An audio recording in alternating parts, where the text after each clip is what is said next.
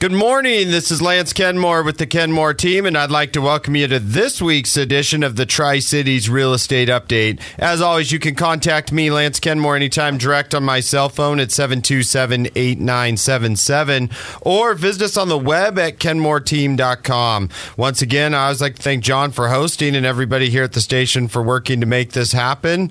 John McKay, how you doing over there? Well, it's been a little windy. Didn't even bother to try to fly a kite this week. A little much, but the wind got rid of all the white stuff. Yes, it did.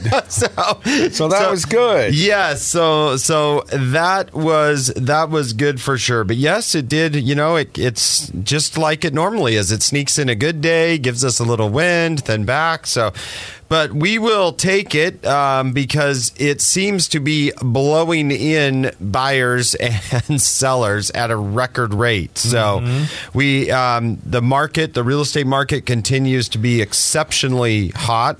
We did see a little bit of uptick in pressure with interest rates over the last couple of weeks. So for those out there looking, if you did not get refinanced in that trough, it's still very, very attractive.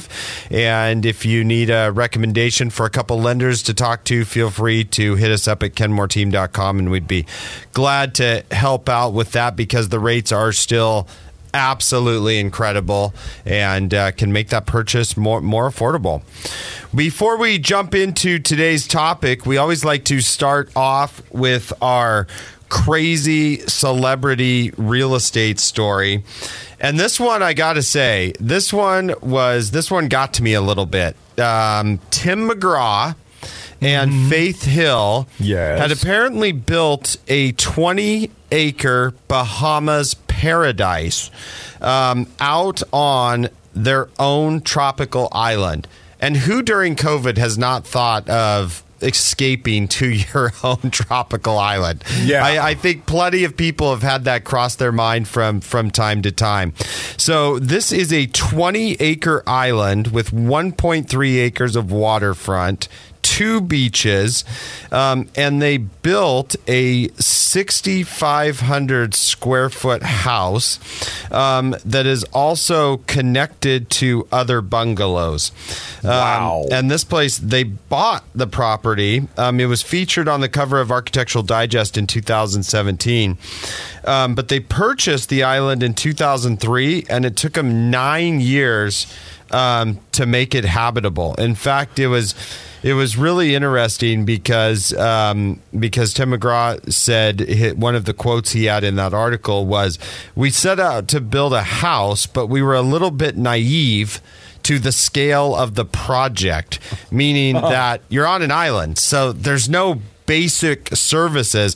He said he felt like they practically had to build a small town with fresh water supply and electricity. So wow, I can only imagine what a project of that size and scope was like. So in fact, I had watched a show that reminded me a ton. There was a show on HGTV called Renovation Island, and this couple had bought an old hotel that had been abandoned, and the shipping, and it's not like if the drill breaks, you can just run down to Home Depot at Queensgate and get another one. Like you're waiting for the next container, or you're flying over to one of the main islands. So really, really interesting, and absolutely gorgeous pictures of that place at mansion.global if you would like to check that out.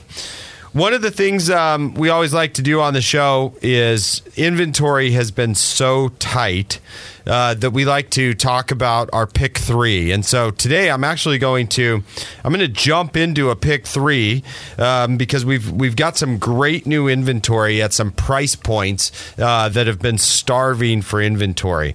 And so pick number 1 that we just got listed, 5303 Santa Fe Lane in Pasco.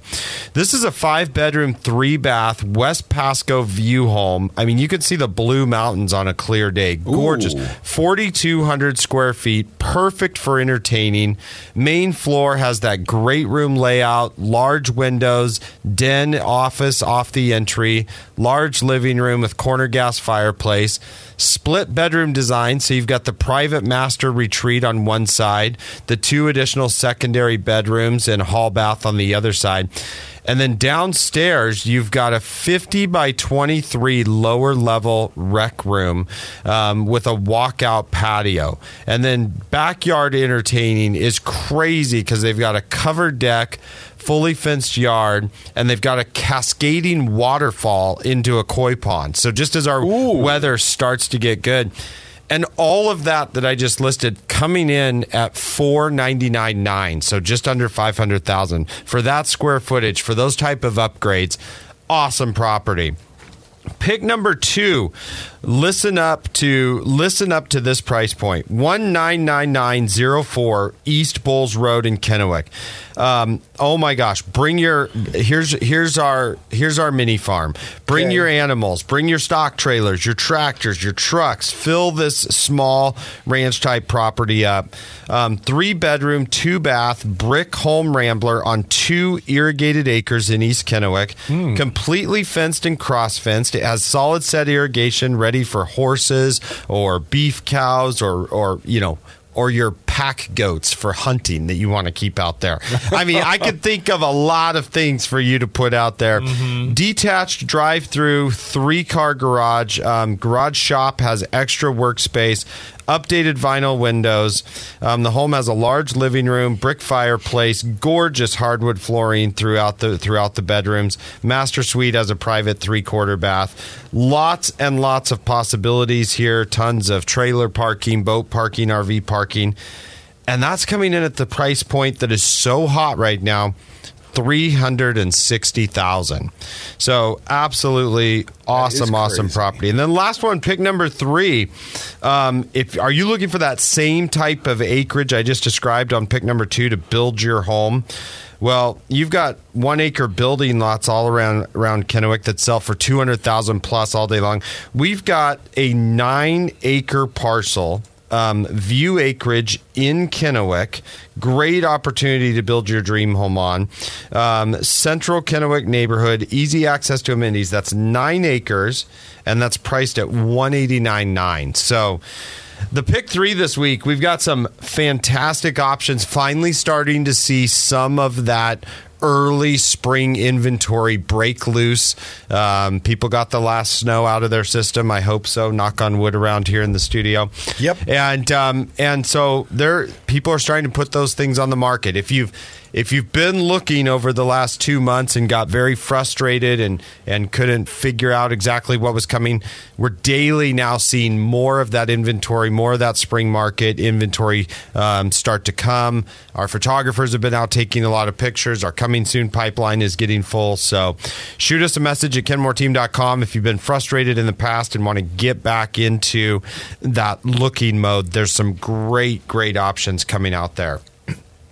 Okay, this week, what I wanted to talk to and bring attention to is our real estate state forms that we use as real estate agents and generally in the industry have gone through every couple of years. They'll do kind of a major overhaul on these forms. And so I thought it was a little bit important to talk about industry trends that have driven some of these changes in our forms and what that means to you as the consumer.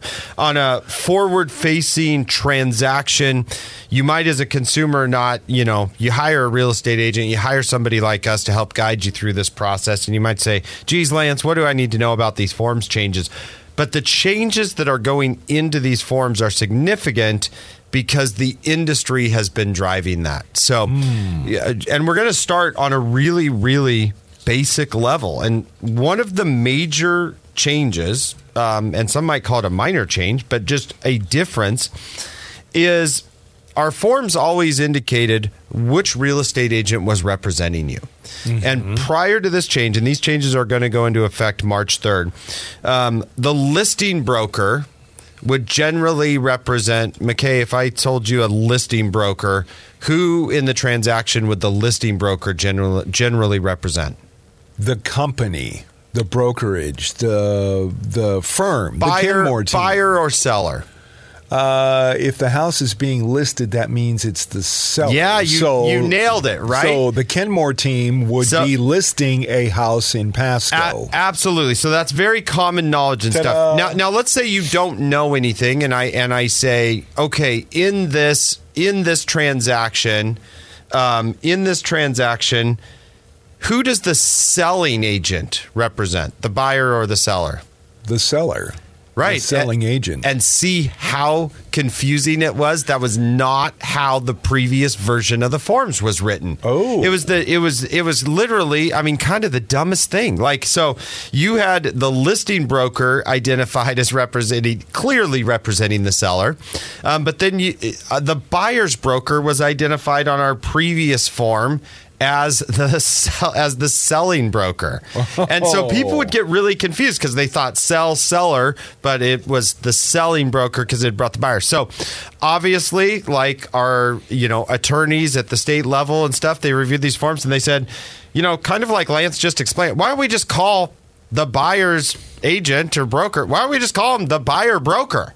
Like, why do we have to say selling? So our forms, throughout all of our forms, are now going to be updated. So it's very clear that you know who your broker is. If you're the buyer of a property, it will say, and there will be a check mark on there now that says buyer broker represents buyer. I mean, it makes sense to all of us. We would have thought that would have been the case. So great change. Love to see that go into play there.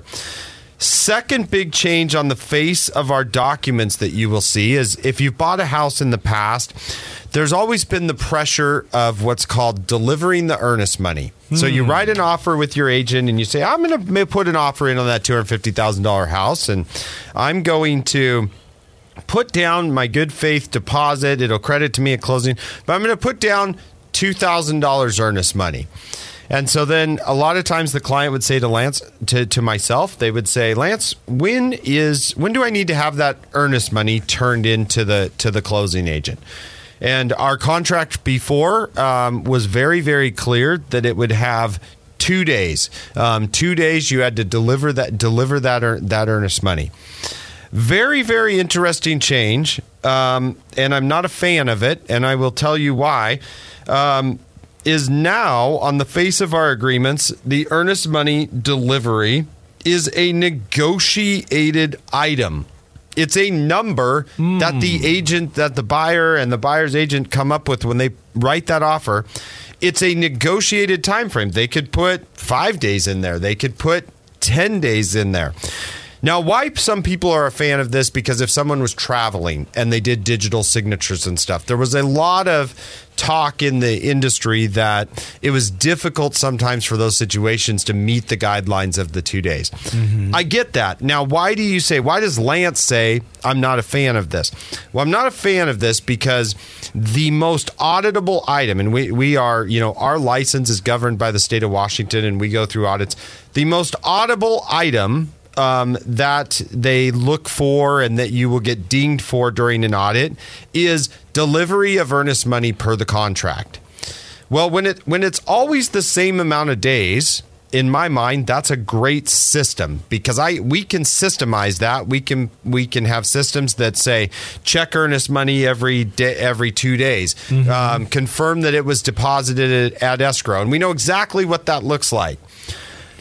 The more difficult part now is from a checkup standpoint, every single contract we get now could have a different earnest money delivery time frame. Ooh. And so now you're like, gosh, I sold that house on Van Giesen and that was 3 days. And then I also sold the one on Clearwater. Gosh, and how many days was that earnest money? So instead of being like a normal thing, we're going to have a lot of people retraining their systems and their brains to be looking out for potentially any potential day that earnest money could be due. So talk to your agents about that. If you're going to be writing offers in the next month or two, that's going to be an item you're going to talk about. What are the advantages of that? What are the disadvantages of that? And agents representing sellers are going to have to pay particular attention to what that looks like when they get those offers. We've gone over the first two of the major changes to the forms that real estate agents will be using. When we come back from the break, we're going to hit 2 or 3 more highlights of the changes coming in the pipeline to our standard Washington State real estate forms. Right here on News Talk 870. Welcome back to the Tri-Cities Real Estate Update. Today we've been talking in our industry. We've got a major, semi-major. I mean, theoretically, there's some things in these forms. It's a revision of the forms that we use, our statewide forms that so a lot of real estate agents use. Before the break, we were talking about some of those revisions being negotiated time periods for earnest money and some semantics with the language of who actually represents you.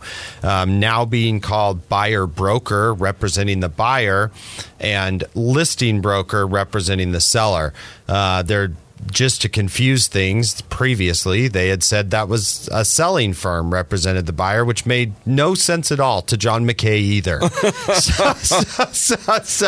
So what's next up on the list? And well, this one I thought was a little bit humorous, but at the same time brings up a great point of confusion.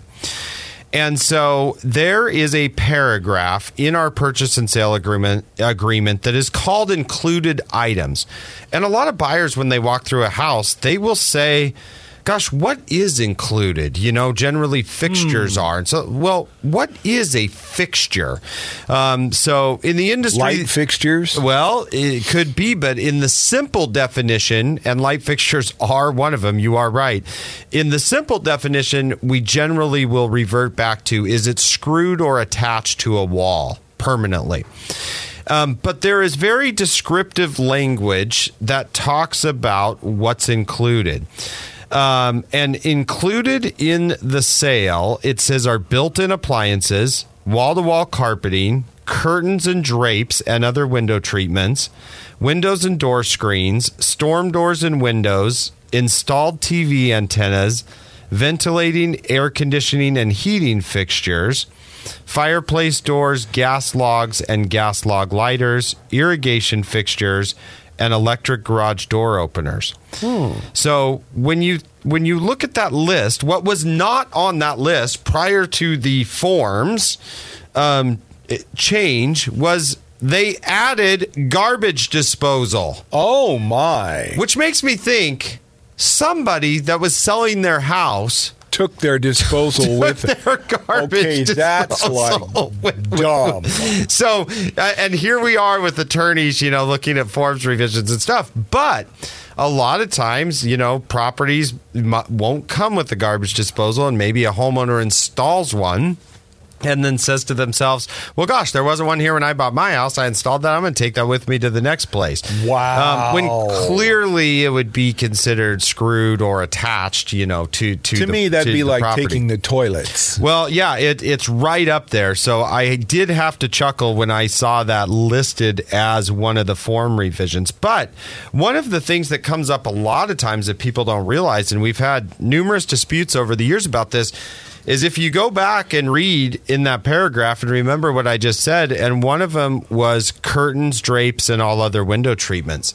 And, you know, a lot of time you'll be like in a kid's bedroom or something, and, you know, grandma has sewn and made a matching curtain to the bedspread, you know, that's in the room. And so it's always very strange when all of the furniture leaves and you have a random curtain up there. That's a little more reasonable. If they take the curtains, you're like, well, because you're probably going to change them out anyway. So what happens a lot of times, though, is when it's listed in a contract like that, and a buyer knows that, and then a seller takes that, then we end up having a dispute over what happened. And so agents definitely have to do a good job of working with their clients to say, hey, are there certain rooms or drapes that we need to exclude from the offer, which you would do on another another line item to keep people on the same page.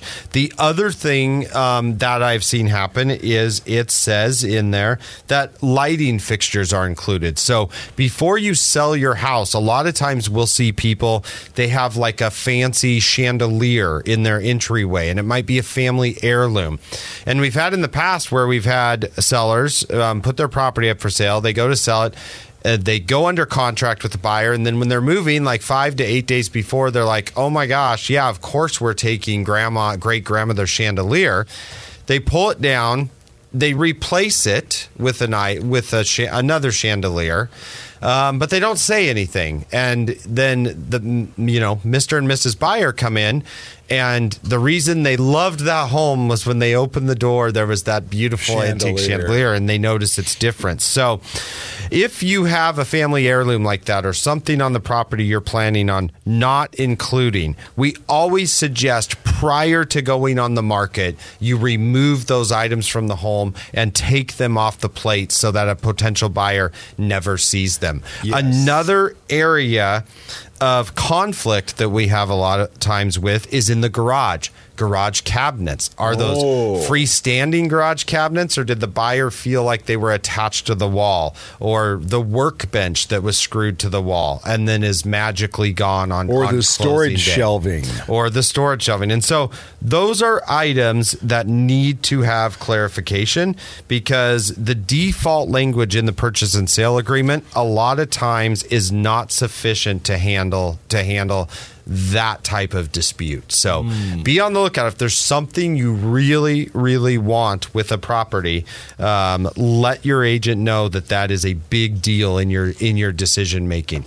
Another big one we run into is home automation equipment. Ooh. So is the receiver for the surround sound, are the special voice activated Alexa light bulbs that are screwed into the fixtures part of the situation, or is the wireless home security? Absolutely. So items to really have on your radar. If it's important to you, let your agent know so that you can get it on the document during negotiation.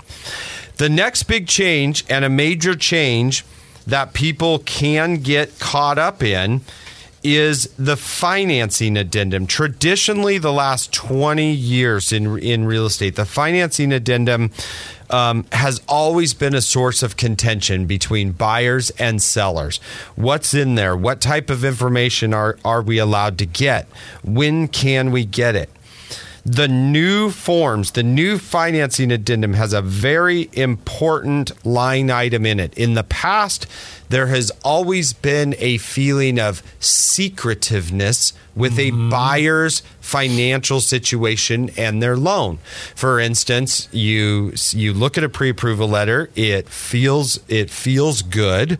You think things are going good. You go under contract with the buyer, and then 10 days later, Lance here, I'm representing the seller, and the seller calls me up and says, "Hey, Lance, I just want to kind of double check. Are things going along well with the loan, and how's that going?" Well, 10 years ago, it was very common then. I would call, Bob Smith at XYZ Realty, and I'd say, "Hey, Bob, how's things going with your lender?" And Bob, being in sales, he might have a tendency to say, "Oh, God, Lance, things are going great. We're just flying along over here." Uh-huh. And just 10 minutes ago, he got off the phone with the lender, and the lender said, "Bob, I don't know if we're going to be able to close this deal out. It's touch and go." Ooh. And so there was always this divide. Well, about 5 years ago, the industry said, "Hey, we need a predetermined negotiation option that at 10 days or 12 days or 15 days, we need to let Lance just go directly to that buyer's lender. Even if he doesn't represent that buyer, we need to give Lance a mechanism to have permission to go and get the real story. I mean, we're holding this house off the market here." Yeah. So there was a mechanism, and there was a form and dates that we would negotiate in, and that's how we've really spent the last 4 to 5 years using that mechanism. The new financing addendum mechanism, it's not even a fill in the blank. It is now standard language in the financing addendum that says buyer authorizes the listing broker and seller to inquire about the status of buyer's loan approval with lender any time prior to closing. Ooh. And furthermore, if lender tries to say they cannot talk to those parties because of disclosure laws or privacy of information laws with their buyer, it further says buyer will execute an authorization form if required by the lender to accomplish the same. No more secrets, buyer. No more, I don't know if your loan's going to get done, or there's a credit issue you're trying to fix, but it's dicey. The seller and the listing agent blanket have permission up front to make those inquiries. Awesome mechanism for sellers. Awesome mechanism for transparency in the industry, and being able to do that. So, point of the matter for the buyers: get your ducks in a row ahead of time, because someone's going to be double checking. Yes. So that was a big change. Second big change we see on that financing contingency is there is now a provision, which a lot of sellers, I believe, in the future will be pushing for. There is now a provision of automatic waiver of financing. A lot of times, buyers like to keep the financing contingency in play for the majority of the under contract time period, so that if something happens, they can get their earnest money back. Now, there is an option to have an automatic waiver of financing that says, and the default here is 21 days. 21 days after mutual acceptance, unless buyer gives notice of termination of this agreement, the financing contingency shall conclusively be deemed waived. That means that after that is waived, if something were to happen with the buyer's financing, they are going to lose their earnest money. Like if they don't get the financing, they do not have the protection now of that financing addendum. What is the takeaway here? And I was on a call and training, on a Zoom call and training earlier this week. And the takeaway here from the attorneys at the state level and the Washington Association of Realtors was, if that option box is checked, you better be sure you have a competent lender. Because after that time frame, you're going to have an automatic, waiver of the financing. Yep. If the lender doesn't close, you've now put the client's earnest money at risk. And so, make sure you're working with a local lender that has the ability to close on time, that feels confident about the loan package that you've put together, and is responsive to make that happen. Next thing that I want to bring up, and probably last thing as we run out of time here, is a change to the inspection addendums to make things a little bit more intense for the buyer, the buyer's agent, and their inspection. A change that we had later that was a couple of years ago that was incorporated into our forms is the liability of a seller receiving an inspection report that was hired by a buyer for a buyer. And if the transaction didn't go through, so let's say that a buyer said, well, these 12 things are wrong with the home. Mm-hmm. They deliver that report to the seller and says, these 12 things are wrong, I want you to fix them. And seller says, nope, I'm not fixing them. Are you moving forward or not? And buyer says, no, we're out. So they leave the transaction. Well, now there's a heightened disclosure issue because the seller now has to disclose those 12 things that were on that inspection report that are wrong with the house. Oh. And so now it is deemed that potentially that buyer's inspection report and that buyer have had a detrimental impact on the seller's value of their house, because now they have to disclose, even if they disagree with those items and the opinions of that inspector, they're still going to be deemed having information they might have to disclose. So what happened is we said the new language in these forms now says the inspection report says buyer shall not provide the inspection report or portions of the report to seller unless seller requests otherwise the information. So if the buyer makes a request, the seller might say, hey, just send me the 2 or 3 pages of the report that apply to your request. Because if this doesn't work out, I don't want all of the subjective opinion of the other items in there that I would have to disclose. So then you're saying to yourself, well, what would happen if the buyer or the buyer's agent accidentally delivered that report? Well, before that was unclear.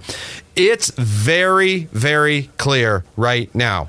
If buyer provides any portion of the inspection report to the seller, or vice versa, the seller's agent, without seller's prior written consent as required by paragraph 6, the inspection contingency shall conclusively be deemed waived. Ooh. So if the buyer's agent accidentally says, hey, Lance, you're representing that house over on 1219 George Washington Way, you're not going to believe what was in this inspection report, and they hit send and they send it over to me. Without the knowledge of the seller. Just say we're having a discussion and they accidentally send me that report. And so now I have information that I've received at the office, and and that's deemed receipt by the seller. That agent, by making that mistake and saying that report, has now waived the entire inspection contingency and it becomes null and void for their buyers. So any request they make, we could just say no, and then when the buyer backs out, we're going to keep the earnest money. Wow. And so there are some very, very distinct changes. Agents in the market, agents you're working with, make sure you're checking that they have been updated on the new forms, that they've been trained on these changes, and they understand the impact to you as their client. So very awesome week. I mean, I love learning these things. I think there were some positive changes in these forms for the consumers and for the industry. I also think there's some eyebrow-raising changes, which I talked about, that might not necessarily be positive, but we're going to immediately start making changes to be able to meet the needs of those changes. If you have any questions at all, I know it's kind of difficult on the radio. That's a lot to throw at somebody. But bottom line is we are staying up to speed, educated, ahead of the curve on these things to best represent you as a buyer and seller. When you want that high-level representation, go to kenmoreteam.com, shoot us a message. We would be glad to interview, to earn your business, and help out with that. In the meantime, as always, we're out there in the market buying and selling houses and helping clients buy and sell properties. And, of course, we will be right back here next week. Right here on News Talk 870.